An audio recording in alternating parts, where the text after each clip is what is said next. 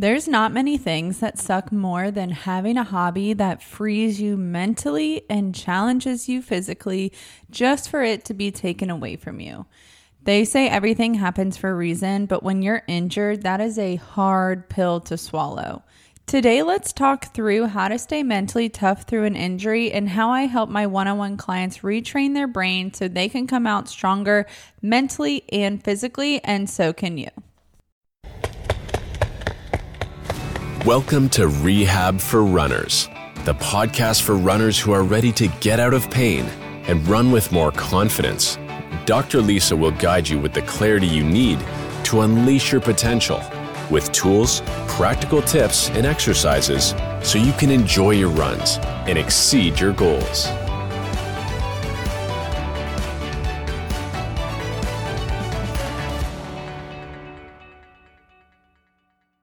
Welcome, runner. I'm Dr. Lisa, your host for the Rehab for Runners podcast, and I'm very excited about this episode because it's near and dear to my heart, and I feel like it's something that's not talked about a lot, but it needs to be because this can really make or break your running journey. And I want you to be the strongest runner that you can be and just be able to continue to exceed your goals.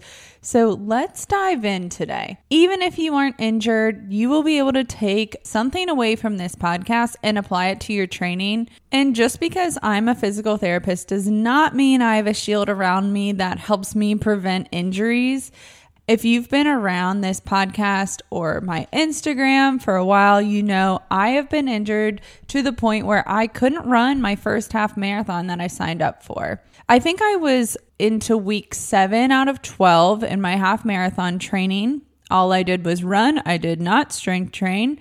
And when I ran, I went out 100%. I did not know the power of slowing down. My speed work was about 30 seconds faster than my normal everyday pace. And I got injured very quickly. I also increased my mileage like 0 to 100. So what happened was I had an instability in my knee, and that caused my foot to have sharp pain, and it would go numb, and it was a mess. And it was a mess because I just kept running through it until I literally could not feel my foot. I tried new shoes. I tried a couple rehab exercises, but nothing to the point where it was an actual program. And this really affected me mentally. I was not depressed, but I was very close to it. And I went from training full on 3 to 4 days a week of running, rest days, to nothing. I had no motivation. I did not even want to continue with my rehab exercises because I just felt defeated. I luckily had just gotten Griffin as a puppy. I think he was 3 or 4 months old. And that was the only reason that I was not full on depressed. I truly believe that because I was all the emotions, mad, sad, upset, disappointed. So I get it if you're injured. I've been there even as a PT. I also see both sides of it now, which I think is really cool because since my injury, I've been able to help runners in a different way. I feel like I can put myself in your shoes and help you not only physically, but mentally as well. And that is what I want to accomplish today. We're going to talk a little bit about a mindset shift that I think will really help you be able to come out of that injury a lot stronger because the goal of rehab is not just to get back to pain-free running. That is the number one goal, but the icing on the cake is if you can come out of that injury stronger mentally and physically than you were pre-injury. One of the big mindset shifts that I like to talk about is to not think of your injury as something that you didn't do. I hear all the time as a PT, I'm injured because I didn't stretch as much. I'm injured because I didn't fill in the blank. But injuries are complicated. They're multifactorial. They could be because of your stress. They could be because of your training plan. They could be because of your history of injuries. There's so many reasons that an injury can come on. So don't play the blame game, I guess you could call it, where you're just thinking through everything that you've done, trying to pinpoint why that injury came on. Because most injuries that happen to runners come on gradually. They come on because of compensations. They come on because of your training plan. They come on because maybe we ignore signs that our body gave us that an injury was potentially coming. Like maybe it started as discomfort or an ache or tightness or something like that. But that's the past. Focus on what is happening in front of you right now and how you can better yourself in the future. Because yes, it's good to learn from the past, but it's not good to dwell on the past and play that blame game.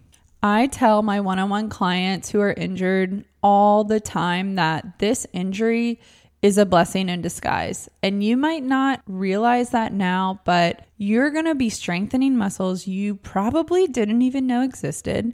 You're going to be working on your weaknesses and making them your strengths.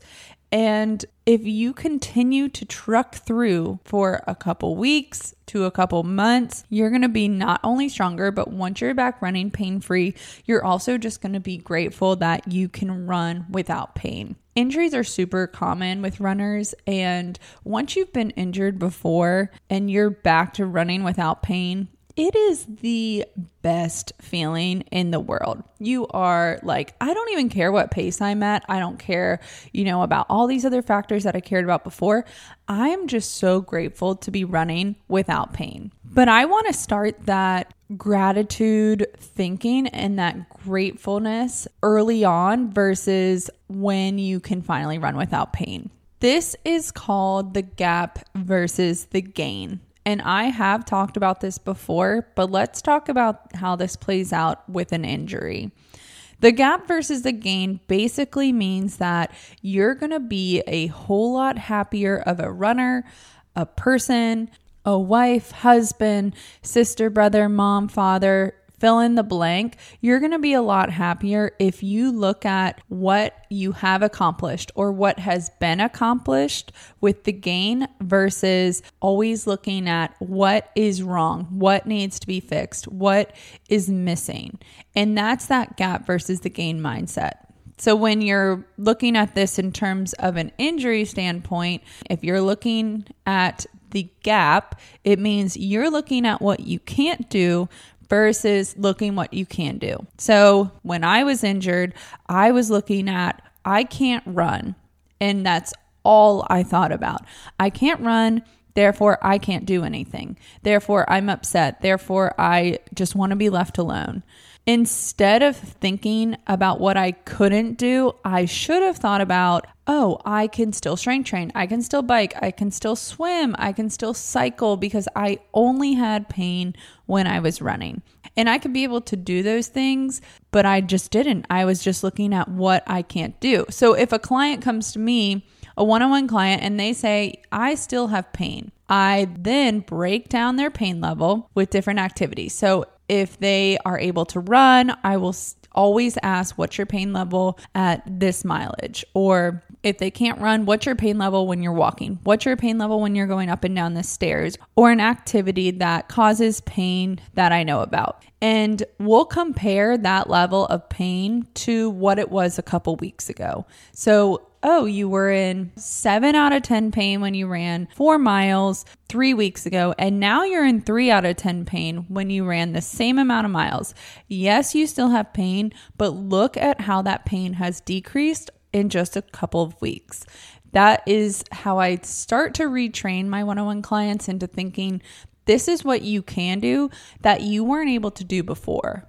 The same goes with breaking down different exercises. So if an exercise is super difficult at first, or it's just really sloppy, like a single leg squat is really sloppy, or they can't even do it because they have pain, then it's always good to reflect on, well, you couldn't do this before, according to my notes, and now you can do it, or now it has improved. So that tells me you are getting stronger, you are getting better, you are decreasing your pain.